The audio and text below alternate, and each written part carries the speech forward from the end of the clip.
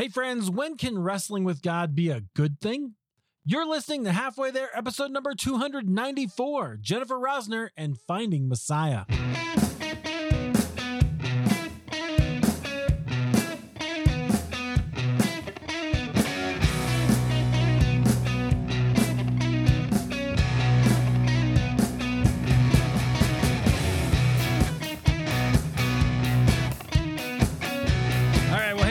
Welcome back to Halfway There. This is the show where we have honest conversations with ordinary Christians about today's Christian experience. And I'm so glad you found the show, you've downloaded, and I hope you're having a great year so far. I can't believe already, probably by the time you hear this, we'll be almost halfway through 2022. That's wild. So hope you're doing well. Today we have a really, I'm going to enjoy this conversation. I'm looking forward to it. I know it's going to encourage you, and I hope it challenges you a little bit too. Our guest, she is an affiliate assistant professor of systematic theology at Fuller Theological Seminary and the author of a new book. This is why I wanted to talk to her. It's called Finding Messiah, A Journey into the Jewishness of the Gospel. That's interesting, right? Our guest is Jennifer Rosner. Jennifer, welcome to Halfway There. Thank you. It's an honor to be here. I'm so glad to have you. Yeah, your book sounds really interesting, and I know we'll get into it, but that's something we don't talk about very much, isn't it? Yeah. That's part of why I wrote the book, is because I feel like there is too often a divide between Judaism and Christianity, and we see them as entirely separate things for all kinds of very legitimate historical reasons. And yet I would like to argue that in order to truly understand Christianity and the gospel of Jesus Christ, we actually have to understand something about Judaism. Yes, absolutely. Yeah, I'll never forget my first. I grew up in a very place where we never thought about that, right? And then we moved to kind of Chicago, where there was a much larger, certainly Christian Jewish presence, right? And so we do things like seders, and they'd kind of show us through some of that. Those the bitter herbs, though, that's a toughie. Yeah, it's supposed to be. That's the point. I know. All right, you want to hear a story about how that what happened? We had an organist at our church who was, I don't know how old she was. She was older than me. I was in my 20s, so everybody seemed old at that point. But she was from Sweden, and so it got to that point. We're sitting next to her at the Seder, and she says, I get the little dab of the horseradish, right? On the cracker. I'm like, okay, good.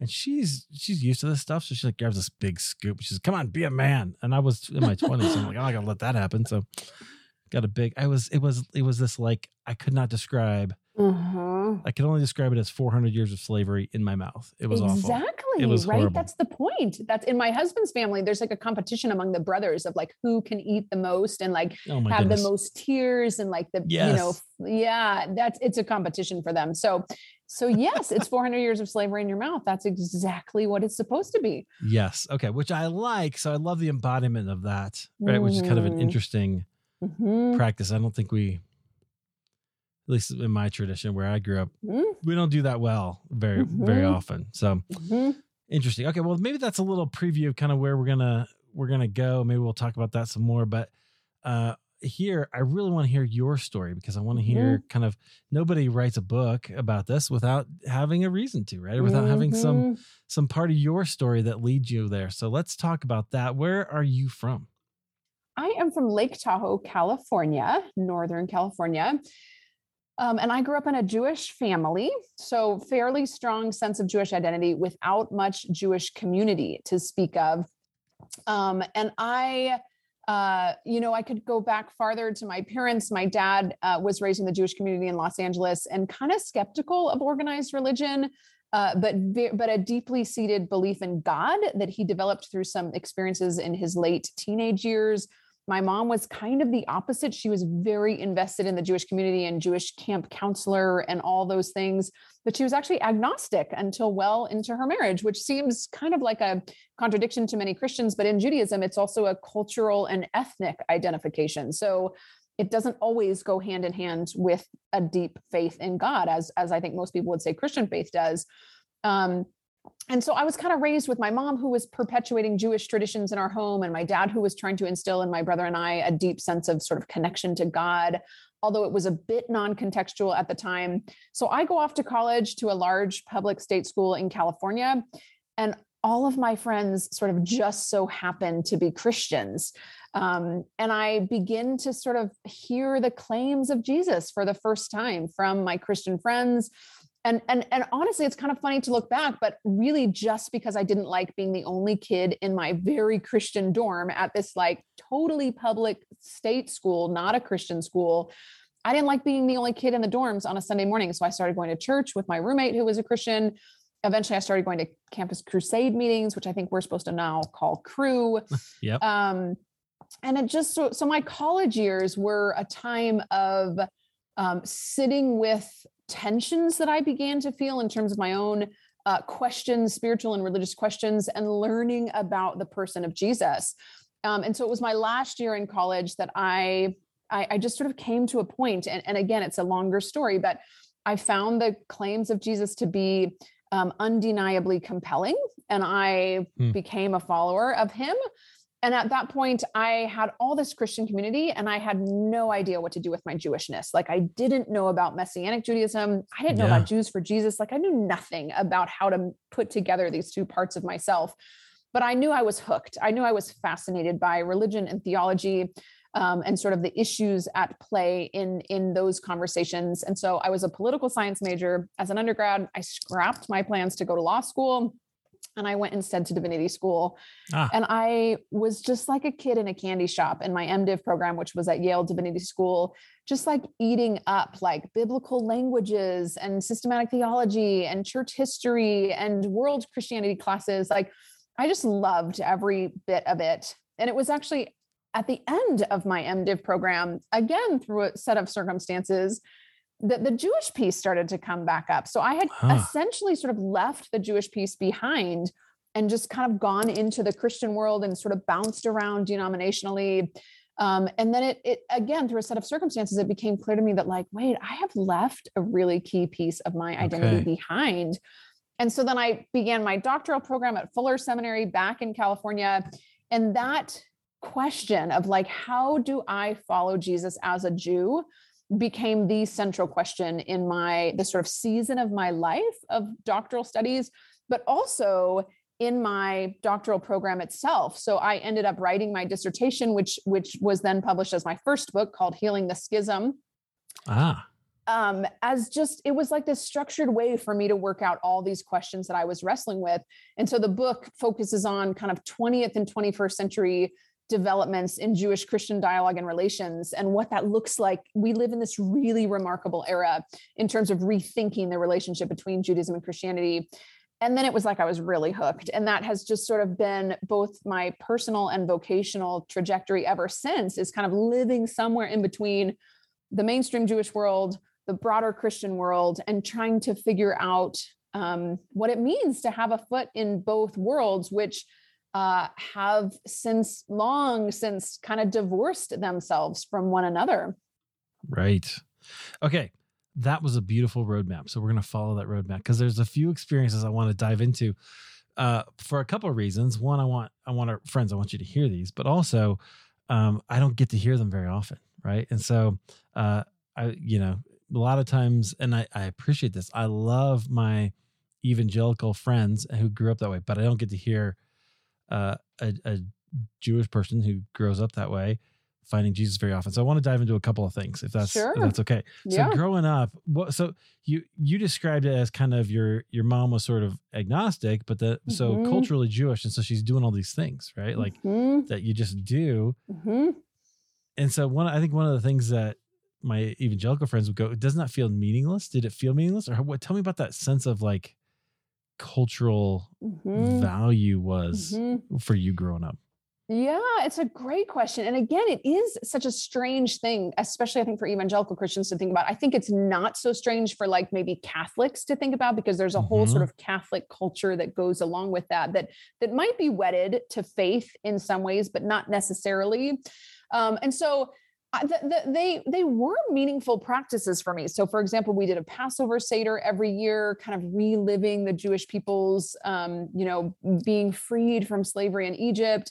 We celebrated Hanukkah each year, where we kind of reenact and retell the story of the Maccabees, who sort of rise up against the Greeks who are oppressing, the Jewish people. And so there was a very strong sense of peoplehood and a strong sense of like, this is the story of our ancestors, and therefore it informs our story. It informs our identity in ways that I think were pretty significant, even though they weren't really closely tied to like faith in God or like God as our rescuer. But it was more of like I almost want to say family identity. I mean, Judaism is like a family culture. Like this is it's like a family of Jews who goes way back to, Abraham and Moses. And so it was meaningful to me. Of course, it's become much more meaningful over the years as I have increasingly incorporated the faith and God component with that. I would say what was the biggest loss for me as a child is that we didn't have any Jewish community. So Judaism is always kind of based in the home, but it's also ideally kind of buttressed by a larger Jewish community. And that was what we didn't have, which I also think probably shaped me in really unique ways. But to answer your question of like, did it feel hollow? I think that the ways in which it would have rung hollow was that we didn't have like friends or cousins or, whoever else to celebrate these things with, but they actually were pretty meaningful to me in terms of, as I said, peoplehood, cultural, sort of ethnic. It's very difficult to describe what the Jewish people is because it's like sort of crosses all the categories. Right. But in terms of my identity as a Jewish person, they were still really significant. Yeah. Right. Okay. And that's what I want our friends to hear, right? Is that there's a lot of value to that. I hear a lot of historical roots, right? A lot of grounding that okay, I'm gonna call it out, friends. So as an evangelical, I thought the church started in the 1500s, right? And that which is very common. We often, our church history doesn't even barely goes that far, very often. But that's not the case, right? The story of God's people actually goes far further back. And so you have that. So did you always feel sort of grounded and connected to the past in a way?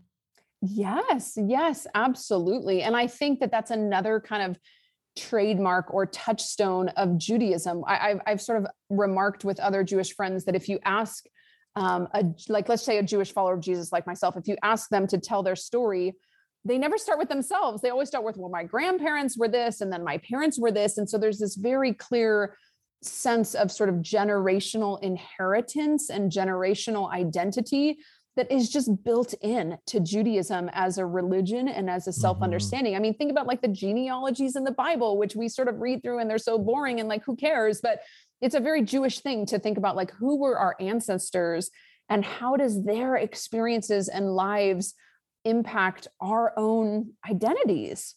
There you go. If you're bored by the genealogies, you're not thinking Jewishly enough to read the Bible. Stop it. Go figure it out. Understand what that's about. I love it. Okay. So that was really fascinating to me. I thought it was really interesting that you kind of went to college and then now you're suddenly surrounded by Christians, who maybe you haven't encountered a lot before, it sounds like. And the way you put that was you encountered the person of Jesus, like for the first time. So you said that was a longer story. I'd love to hear that. Like, give me a little detail on what happened there. Yeah, I mean, it's interesting because, sort of in the kind of classic, like setup for a joke, like my best friend growing up was actually Catholic. So you have like a Jew and the Catholic. And I actually remember going to Catholic church with her, but it never meant anything to me. And I think it's because I never knew who Jesus was. Like, I just knew that like I was Jewish and my friend is Catholic and she goes to this place called church. And sometimes I go with her, but I never like heard the gospel. Like I never encountered the person of Jesus until college in these different settings. Like I said, Campus Crusade, as it was called then, a church. I ended up in a vineyard church plant, actually, that was in my college town that was hugely influential on my spiritual life and development. But just the idea of this God who became man, who cares so intimately about me and my life and my struggles and my future. And really, and again, contrasting this to my upbringing where there wasn't a lot of spiritual or religious community to speak of, seeing in the lives of my friends who were all like evangelical Christians. I mean, literally almost every friend I had in college was an evangelical Christian, and just seeing the difference that it made in their lives to have this faith in Christ and for it to be the center of their lives and the center of how they thought about their lives and how they thought about their futures, how they thought about their priorities. That was just so striking to me.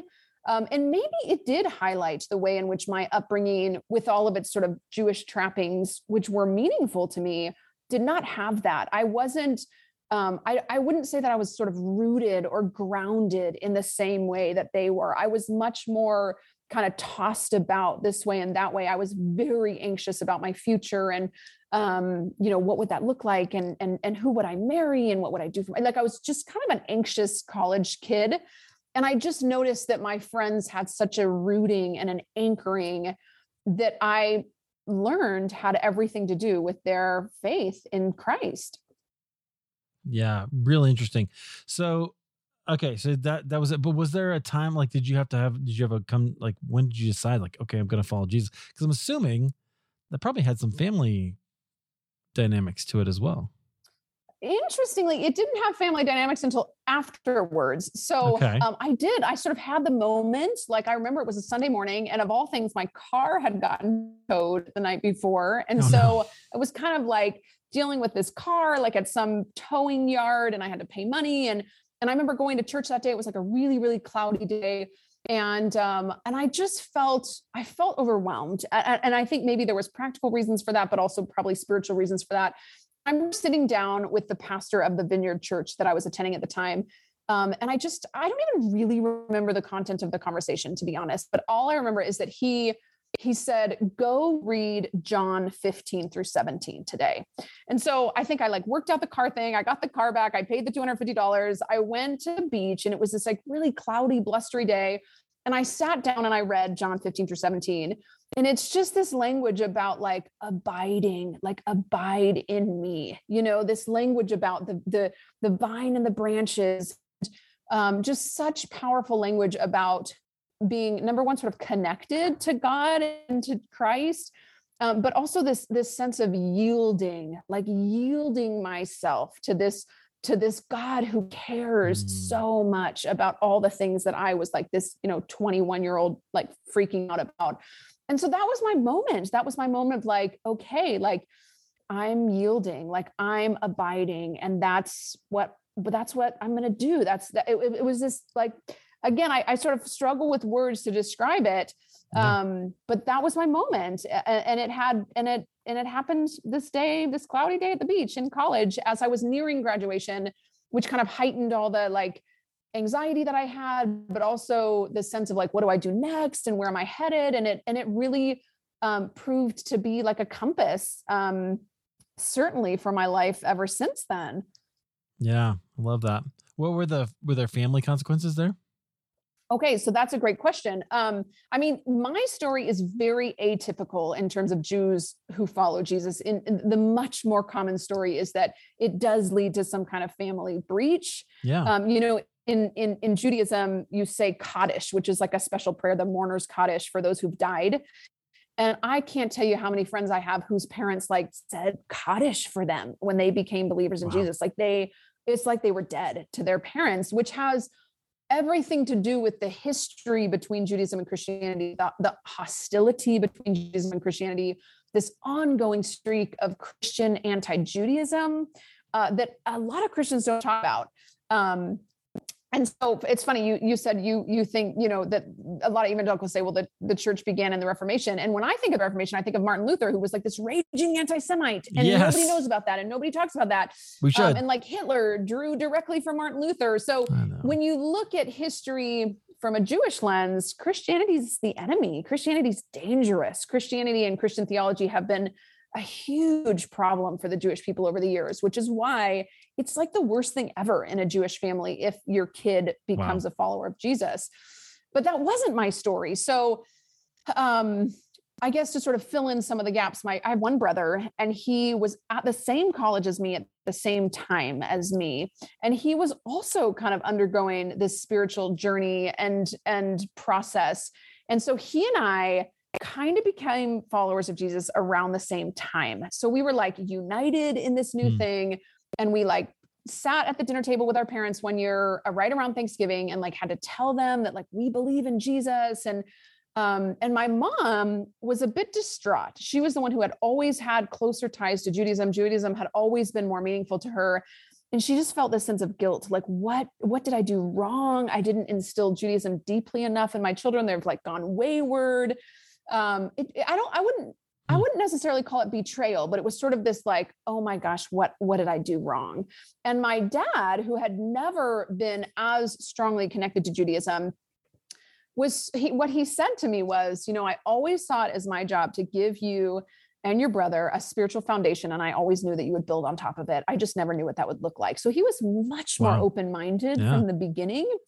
And it's funny, the pastor of the Vineyard Church that I was attending in college gave me a book that's written by Stan Telchin, who is a Messianic Jew.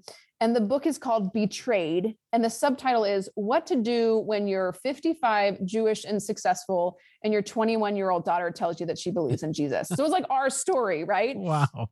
And my dad read it kind of just to tear it apart, essentially, to be like, this is bogus, and it was like a really significant step in his own journey.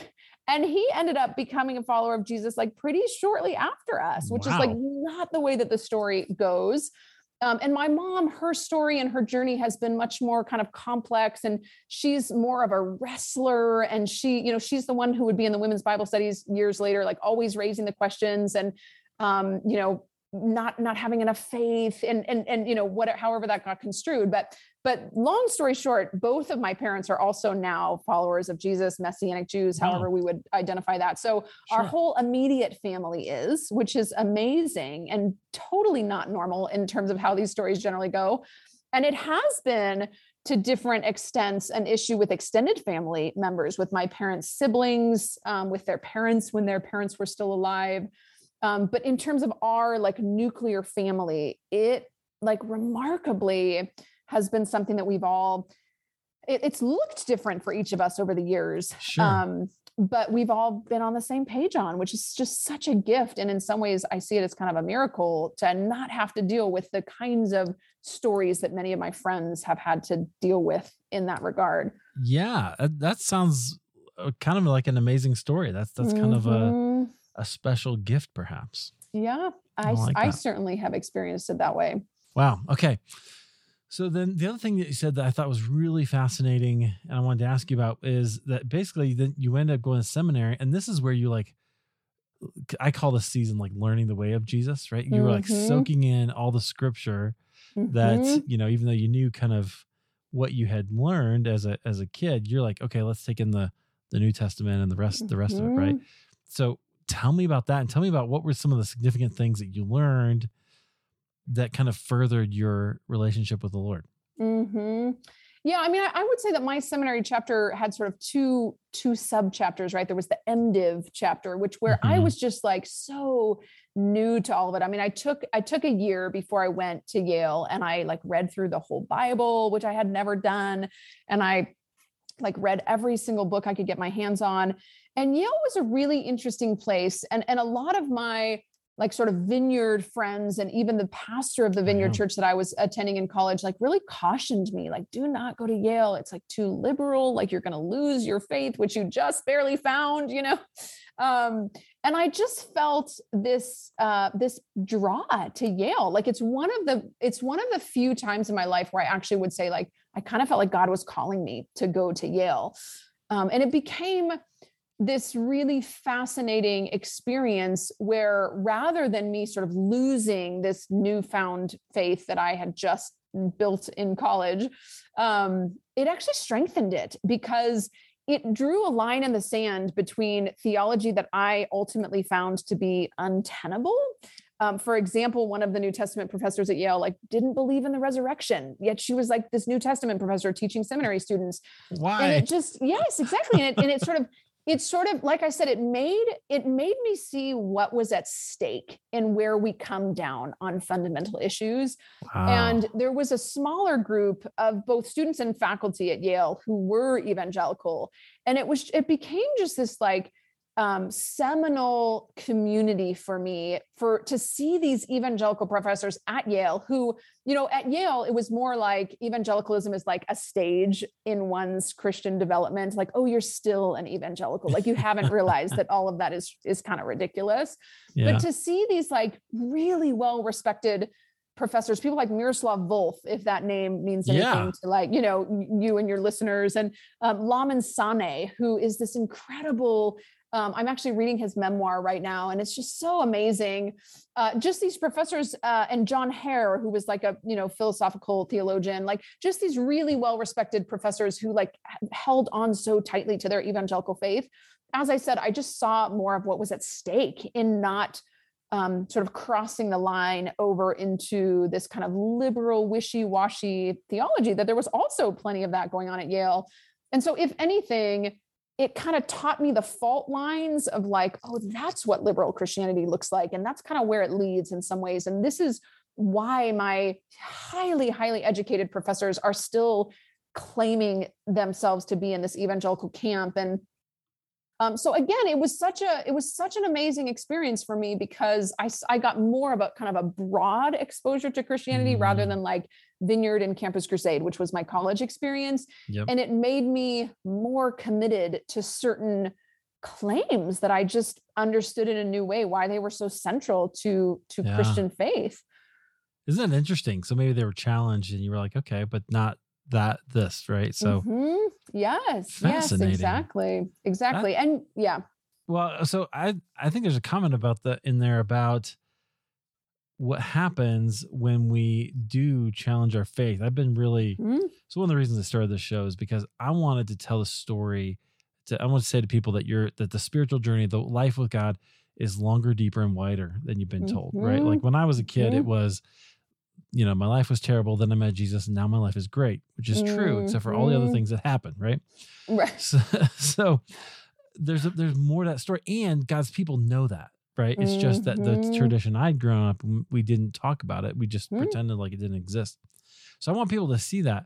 But what that means is you have to ask a lot of questions, right? You have to ask a lot of questions and question a lot of your assumptions, and in order to find out, as you say, what's at stake, which I think is really well put. So I think that's really good. And I find that fascinating that that's what your experience was. Okay. So then you do that. So did you have a sense of like God was with you in that season? Was it just seem like really, I don't know. You tell me, what was that like?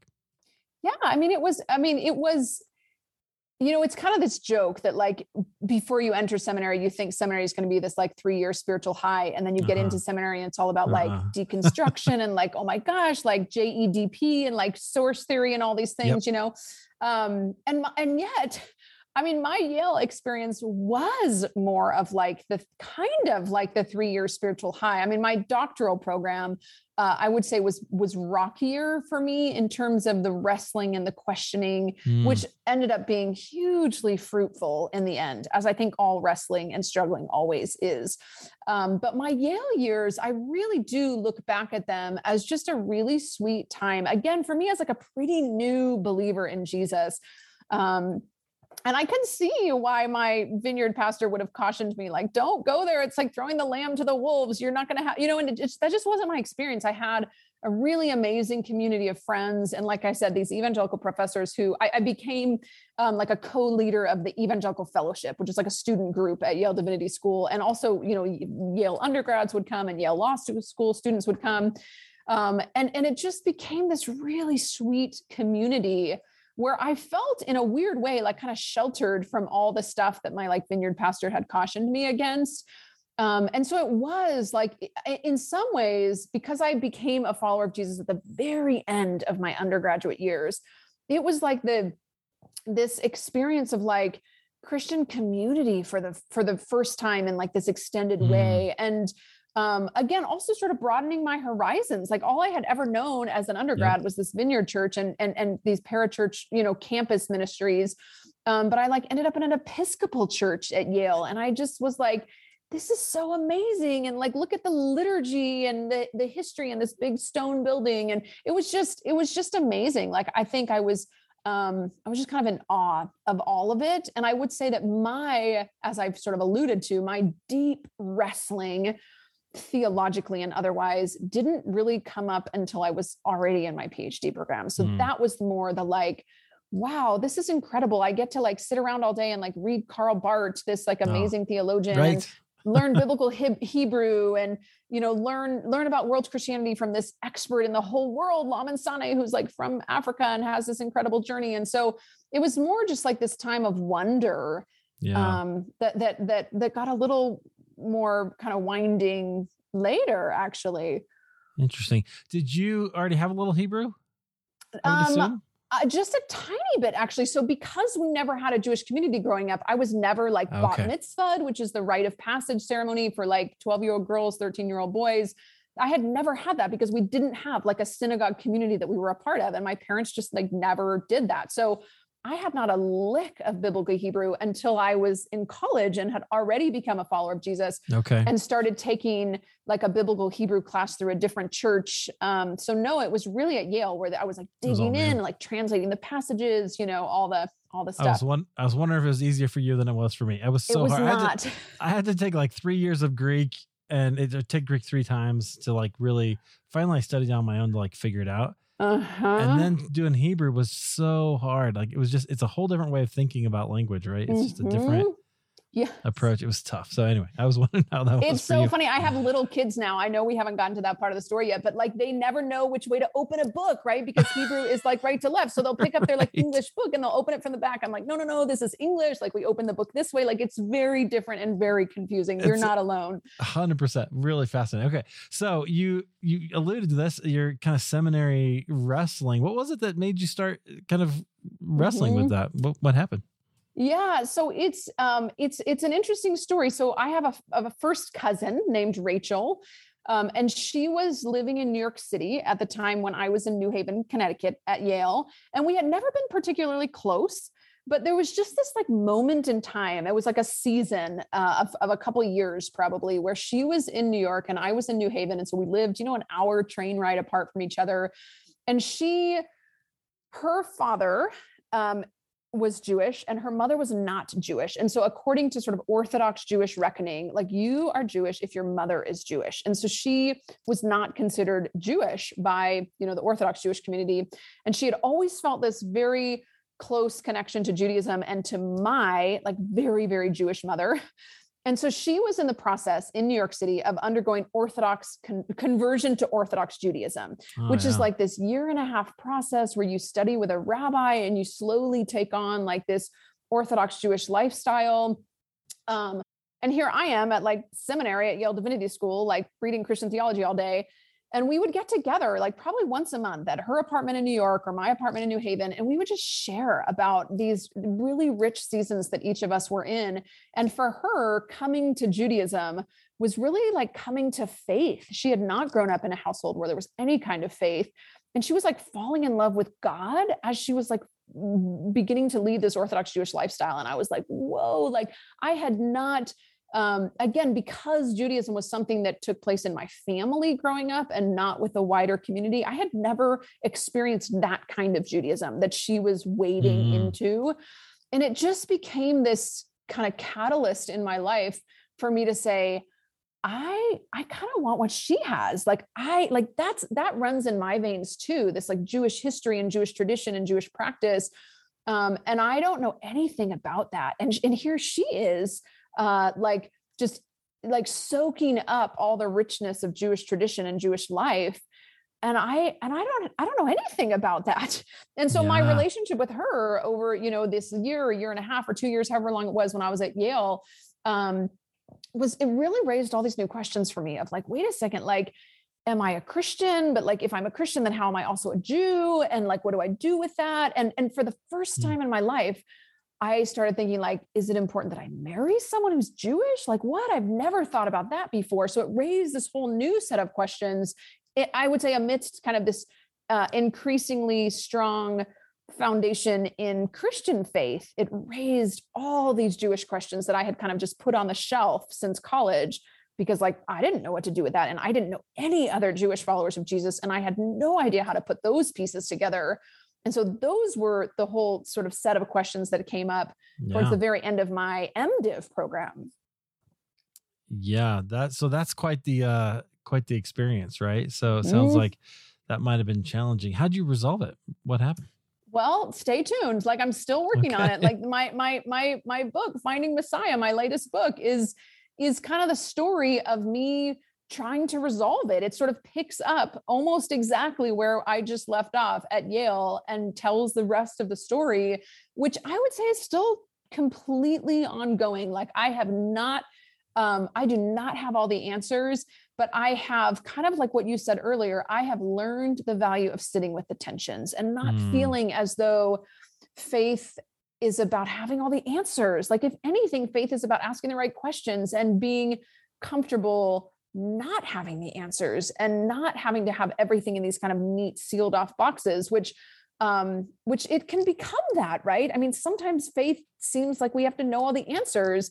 And I would say that my kind of journey since then has been embracing the questions, embracing the tensions, like sitting with them, allowing myself to feel within my body the history between Judaism and Christianity and the hostility between Judaism and Christianity and the way in which, like, if you mention the Holocaust to most Jews, they think it was like a Christian phenomenon. They're like, yeah, Hitler was a Christian, this is the kind of history that, again, I don't think is talked about often enough in Christian circles and in churches, but that is all too real. And so like, what do we do with that? I mean, this has been, as I've said, my journey ever since, both professionally, vocationally, in terms of what I've written about and very closely connected to my own personal story of my identity and how it kind of connects up to these various communities that have been divorced from one another and hostile to one another for centuries. Yeah, man. Okay. So I have so many thoughts. One is I keep thinking about what I love about, and I forget the exact thing, so you can correct me, feel free, but Israel doesn't, when Jacob gets that name, right? Doesn't that mean one who wrestles with God, something like that? Yes. And I think that's really important to like hold on to for us evangelicals, because we are tempted so often, like, no, we just have to have the right answers. I think fundamentalism, American fundamentalism in the last 100 years has been a huge detriment to that. And I don't think it's all Christians everywhere at all times. It's just us right now that we don't like to, we want to have all the answers, and we think we have to have our apologists be able to explain everything instead of being willing to wrestle with God. Like, I think that's what God wants from us, is not to know everything, but to know him. Yes. Those two are completely different. Yeah. And I mean, I sort of alluded a little bit to my mom's experience, and my parents have ended up connected to a non-denominational evangelical, wonderful, wonderful church. But, she's been in Bible studies where the women are like, you ask too many questions. Like, you just need to have faith, like as though those are mutually exclusive categories, right? Like if you ask questions, that means it's a lack of faith. And my mom's like this super Jewish, she's like a very Jewish woman. Like, no, like, I don't understand. What is the text saying? And if we're honest, like, does everybody understand every single verse of the Bible? Like, no way. It's so complex and it's so strange. And there's these passages that just seem wrong or weird or, and so I think there's a real humility in saying, I don't know, but let's talk about that. Like, let's figure this out together. And yet there's this knee-jerk reaction in many evangelical Christian circles against that kind of wrestling, which for a Jewish person like myself or my mom, it just doesn't make any sense. Like, that's what we do. We wrestle with God. Like, we yell at God, like read, David in the Psalms, yes. and then you want to talk about like post-Holocaust Judaism, like, man, is there some dark stuff in there? Like Elie Wiesel, there's these amazing conversations recorded with Elie Wiesel just about him. And like, how do you have faith after you're like in Auschwitz as a 5-year-old, right. And so there's just this real kind of raw wrestling that is so at home in Judaism and Jewish tradition and culture that just evangelicalism just doesn't really always know what to do with that. No. Well, I think we often want our faith tied up with a nice bow, right? We're willing to tolerate the cross once a year, but we want the resurrection and the rest of it, the rest of the time, and that we think means we have to have all the answers. And I just don't think that's how life is. And I don't think that's what God wants for us, right? We have to be willing to wrestle with him. That's why I go back all the time. I talk about it too much on here, but Habakkuk, like I love the way he wrestles with God and goes back and forth. And you mentioned David and Job. I mean, all these places, God is not critical of those who are willing to ask him questions. He's often willing to show up and step into that, which I really love. Yeah, if I can just piggyback on that for 1 minute, you mentioned like Easter, like we kind of tolerate the cross, like Good Friday, like, and then we get to Easter and it's like, yay, let's live in Easter for another year, Right. And I recently had an article in Christianity Today that is actually an excerpt from the book that is talking about how Easter, got separated from Passover in a way that was very political, as we talk about sort of these different twists and turns of church history. I mean, Jesus's life was very intentionally patterned after a Jewish calendar, Jewish rhythms. And what church history does is it slowly kind of erases all of those connections, such that after the Council of Nicaea in 325 AD, Easter and Passover are officially separated, so that it's only like this calendrical coincidence if they overlap, as they did this year. And so I think that in that separation, you end up, Christian tradition, it all too often falls into this trap of sort of parsing life and death. Like Friday is like the cross, but then the rest is resurrection. And like we sort of separate those things, and like and that leads to all kinds of interesting theological conclusions that if you walk through the Passover narrative in Judaism, life and death are much more closely intertwined and inseparable. And when we walk through a Passover Seder each year, we are reliving life and deliverance and rescue and salvation. And we are reliving death and destruction and loss and grief and disorientation. And they are just absolutely wedded together. Again, in a way that I think Christianity, for all these different reasons, historically and theologically, wants to kind of parse those things out, which ends up being kind of alienating, right? Like to say, well, we're done with death because Jesus conquered death on the cross. Like, but that's not our experience, is it? Like we still deal with death and loss and grief, like every day of our lives. And in my opinion, there has to be theological resources to do that. And all too often, I don't know, I don't feel like the church has those conversations enough of like, yes, Jesus rose from the dead, but there's still like real life. And how do we make sense of the tensions and the losses and the trauma in light of that? Yeah, what's that already and not yet, right? That we have to deal with. So there is hope because we have the already of what Christ has accomplished and how he has conquered death through death. But we're still in that time where we still experience, and we have to mourn, and we have to go through it. And he understands all that because he experienced it all. Yes. One thing about the Passover, and people probably don't do this now, but I think about the way they like Jesus would have done that. And part of what they do or used to do, I understand, right, is you bring a lamb into your home, right? And you would name it and you would pet it and it would be around, and then you would sacrifice it. Talk about understanding the closeness of life and death and watching and understanding all of that. That's a very physical way of understanding, and having to reconcile with God over these things. Wow. Which I think also brings up a point about the sort of embodied nature of Judaism. Like Judaism is all about what we do with our bodies, what we don't do with our bodies. When you think back to the sacrificial system, like slaughtering animals, like there's just this real tangible kind of grittiness about it, where it's sort of taken out of this ethereal spiritual realm and brought into like everyday, like purity and holiness are these really, really tangible qualities in Judaism that I think adds a lot to Christian faith when we understand that. And when we're able to kind of push back against this, really, it's like this dualism of saying, well, there's this spiritual world and then there's this physical world and they're sort of separate and we need to sort of transcend physicality. Again, Judaism just has a totally different story to tell about those categories. Yes, which is Plato and Gnosticism, Yes. not our faith. It's not biblical. And that's an issue. Oh, I love that. Thank you for saying that. I've been saying it for years. Makes me crazy. So true. Okay.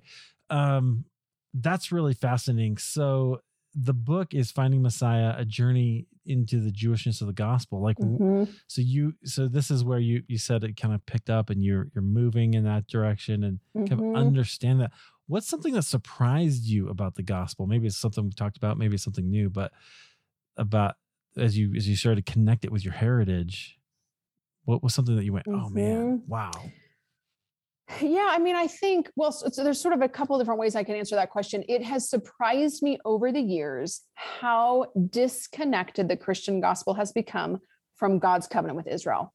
Like that I cannot get over that, and I think it has to do with all these other pieces that we're talking about. I think that in most like gospel presentations that I've ever heard in my life, whether it's in church or wherever that might be, they do not, God's covenant with Israel does not generally feature prominently in our understanding of Jesus. Like, I think this is why people like Andy Stanley can just say like, well, let's just unhitch the Old Testament. Like it doesn't, like that's something different. Right. We don't really need that. And I'm like, no, we need it. We need all of it, because it's this one story that I think we need all of the context of to understand the gospel. And that's really the central claim in the book, is that like, and to see what happens when we divorce the Christian gospel from God's covenant with Israel. So for example, you end up with, as we were just talking about, this very spiritualized gospel whereby believing in Jesus means going to heaven when you die. Like that's, right. I think a lot of people would say like, that's the gospel, that we get to like have this eternal life when we die with Jesus. Like, okay, well, that's certainly part of it, is like this eternal hope. Like, yes, absolutely. Like our resurrection hinges on his resurrection. And there is this eternal life piece, but like, I don't think that's the whole story. Like, I don't think that it's just hanging on until we die and like are brought into glory. Like, I think we're missing a lot of like the commission as Jesus' disciples, whereby we are called to like sanctify the world around us and be a light. And so I think I just continue to be surprised all the time at the way in which the gospel gets told, with no reference to these other like central biblical categories that I think we need in order to actually understand the gospel. Yes. Yes. And amen. Okay. You're speaking my language. I love it. So one of the things that surprised me, because I grew up evangelical. I went to Trinity and did biblical studies for my undergrad. And then I always say I went to college to learn how to study the Bible, and seminary to learn how to pray, right? Because those are the only two evangelical sacraments that practices that we give. But what I learned there as I'm studying scripture, I studied a lot of Old Testament, and there's these certain inflection points, right? Where like we just forget them because we're upset that, about, the Israelites killing everybody or whatever, like there's a lot we have to wrestle with. I think we have to wrestle with.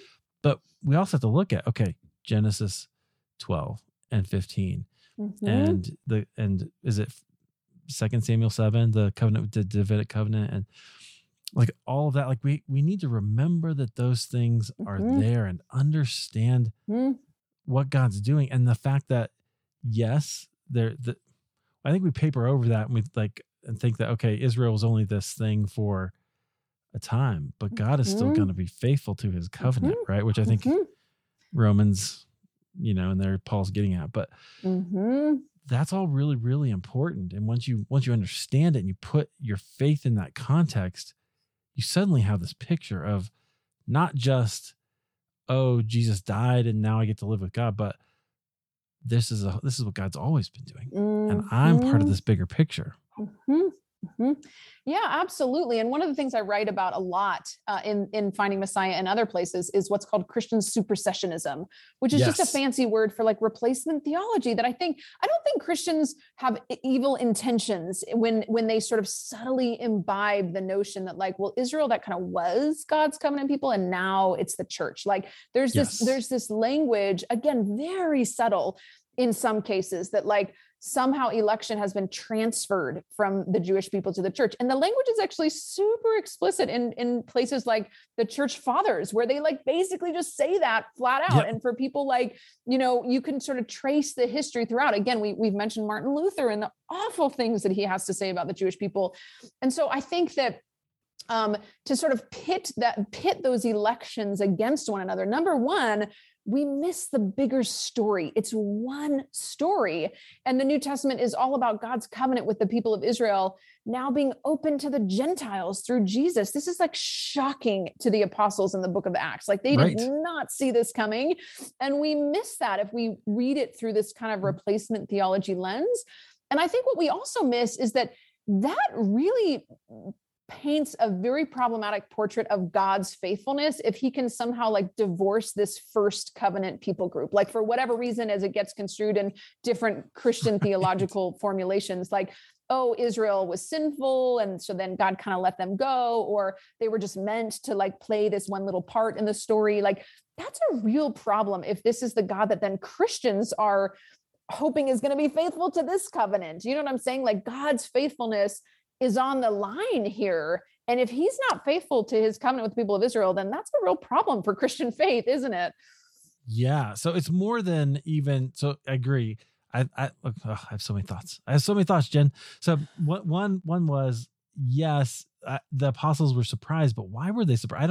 That was a whole thing on the Jews' part, where they had kind of overlooked what I think the meaning of what the Abrahamic covenant, right, was because God says in there, this is for all people, but I'm choosing you, right? So I don't know, maybe you have a different take on that. I'd love to hear it, but that's one interesting.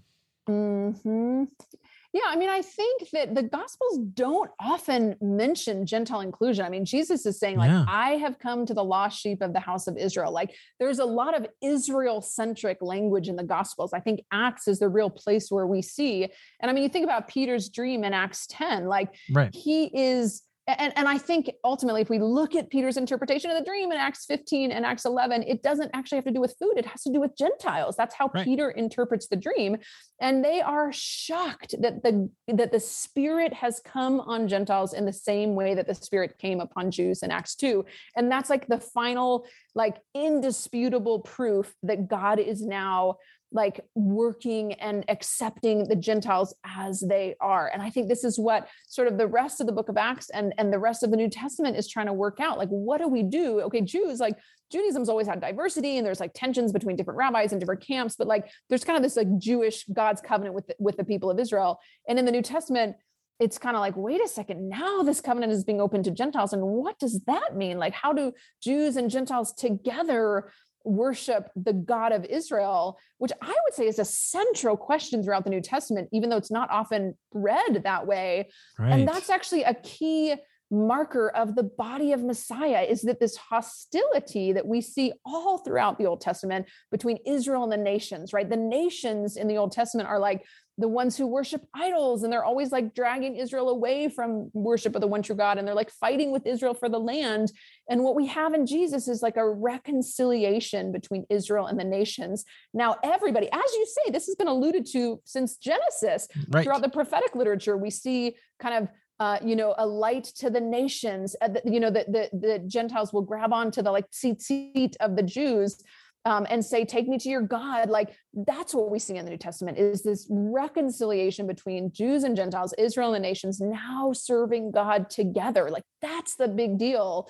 Or at least one of the big deals about the gospel that, again, I think gets missed if we sort of extract it from this larger context of God's ongoing, never-ending covenant with the people of Israel. All right, I'm going to pick up on that, the reconciliation, that whole thing.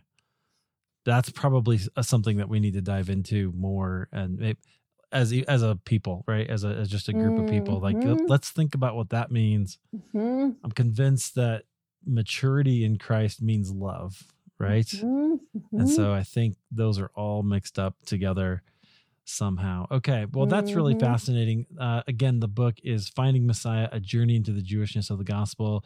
Jen, I could talk to you about this a long time because it's so important. I think I thank you for sharing your story, but I think even just some of these conversations about let's rethink, especially our language around how we think about the gospel, because I think it will help us mature and become those people who do love and love others the way that Jesus wants us to, which I think is really important.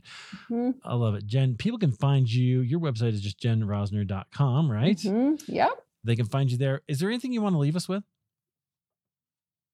I mean, I think I would just leave with the kind of reiterating something we've always said, which is like, let's press into the tensions, right? Let's kind of cultivate. I think it's a discipline, honestly. And I would say even a spiritual discipline to sort of cultivate the kind of strength and patience and presence to sit with the tensions, whether that's theological or otherwise. Like, I think we are, as a people, and I would maybe say, especially in Western culture, we're so quick to want to like get out of things that feel uncomfortable or that we can't quite resolve, as if resolution is like the prize. And I would say, again, as we've talked about with the people of Israel, like the people of Israel are a people that struggle with God. And it is kind of through the struggling that revelation comes. And so I guess my encouragement to listeners would be like, sit with the tensions in your life, sit with the tensions in your theology.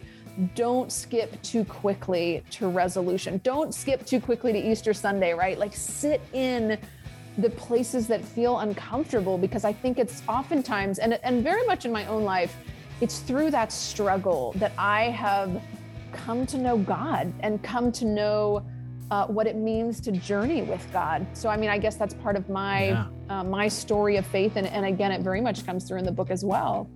I think the reality is it's most people's story of faith. We just don't like to talk about it, which is why we do the show. So that's great. Great.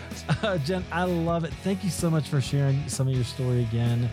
And friends, again, the book, Finding Messiah, A Journey into the Jewishness of the Gospel. You can get it at Amazon, and or you can just go to halfwaytherepodcast.com, where I always collect all the links, everything you need, so that you don't have to remember it. If you're doing the dishes right now, go ahead, just put that in the back of your mind, come back and check it out. Appreciate it. Jen, thanks so much for being here. Thank you for having me.